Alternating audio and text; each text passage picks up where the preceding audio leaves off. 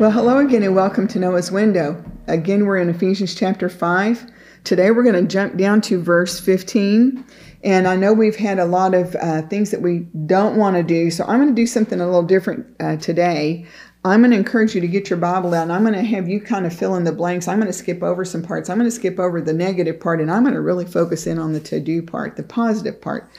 Instead of all the things not to do, let's talk about the things that we should do, and we can focus in on that. But I hope you'll get your Bible out and read the rest of it, okay? Because I'm going to jump around a little bit on purpose.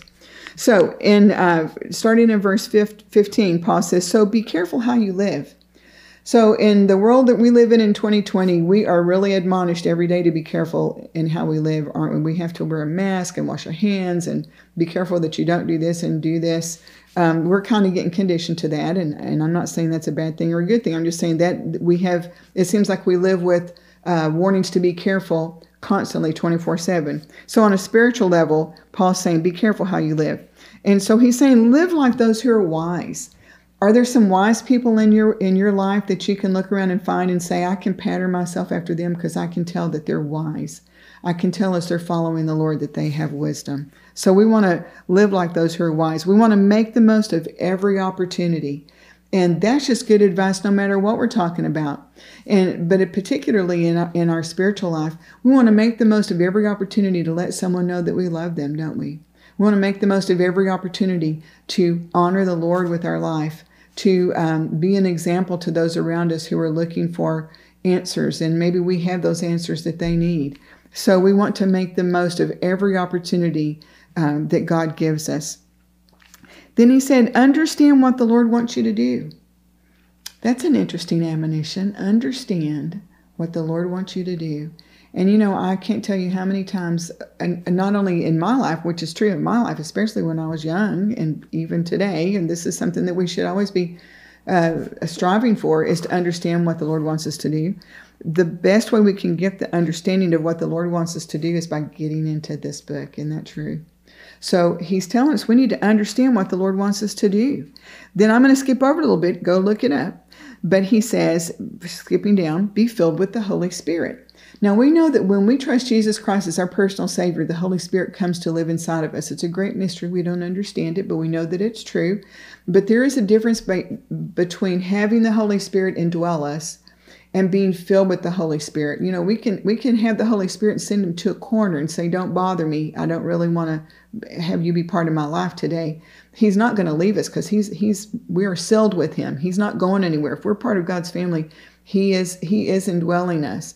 But we can invite him to fill us. And that's what he's saying, be filled with the Holy Spirit. Sing psalms and hymns and spiritual songs among yourselves. So among each other, enjoy music that's going to honor the Lord, psalms and hymns and spiritual songs. And then it goes on to say, make music to the Lord in your hearts.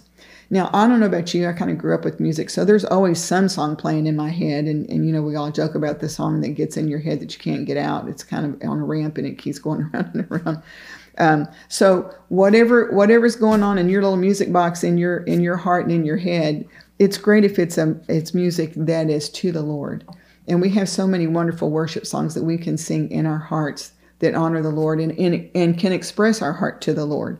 And that's another way of asking the Holy Spirit to fill us, is if that song that's in our heart is one that honors the Lord. And then we're going to talk about this more, and we keep coming back to this recurring theme, particularly appropriate this week, because we're going to end up with the last thing. It says, give thanks for everything to God the Father in the name of our Lord Jesus Christ. So we need to give thanks for everything. That can be a challenge sometimes, especially in this year, I know. But it's something that we can, it will change our perspective if we focus and find the things that we need to be thankful for. So I hope that we can do that today. So there's a list of some to-dos that I hope will encourage you and give you something to strive for and to think about and to make a part of your life. None of these are extremely hard, really. Looking for what God wants us to do, make the most of opportunities, employ music to encourage our hearts, and be filled with the Holy Spirit. These are all things that we can do as we're going to live carefully in this life. So I hope that blesses you today. And I know it's doing me good to refresh all these things that Paul has admonished us to do in our Christian life, in our careful living as a Christian. So I hope that blessed you today, and let's have a word of prayer before we go. Father, thank you so much, first of all, for loving us. And as we come to you, Father, I just want to say that I know this is a difficult time. There are many people that are watching and listening today who are struggling with illness or the illness of a family member, with financial losses. Maybe their job is disappearing. Maybe it already has. Maybe they're struggling to figure out how they're going to make it. And I just pray that you would reach down and meet needs, because, Lord, I know that you are moved with compassion and you do see our difficulties in this life.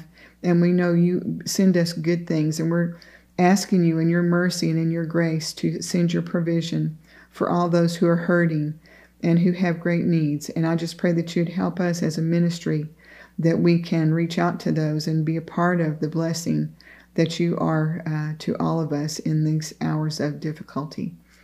And for the things that we've talked about in the careful living in the Christian life, I pray that you would help us with all of this, Lord, because we know you want to bless us as we live the Christian life.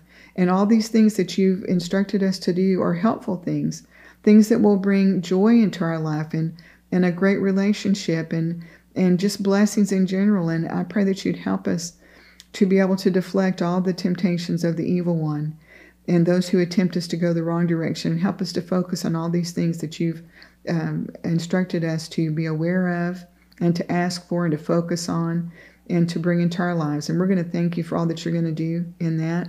Thank you for loving us, Father. Thank you for taking care of us even in these difficult hours.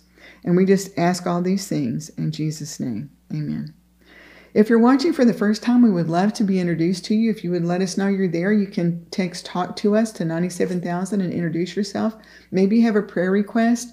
Maybe there's something else that you need. We would love to find out if there's something we can do to be a blessing to you. So we would love to hear from you. So I hope you're having a wonderful week, and we'll look forward to seeing you next time. God bless.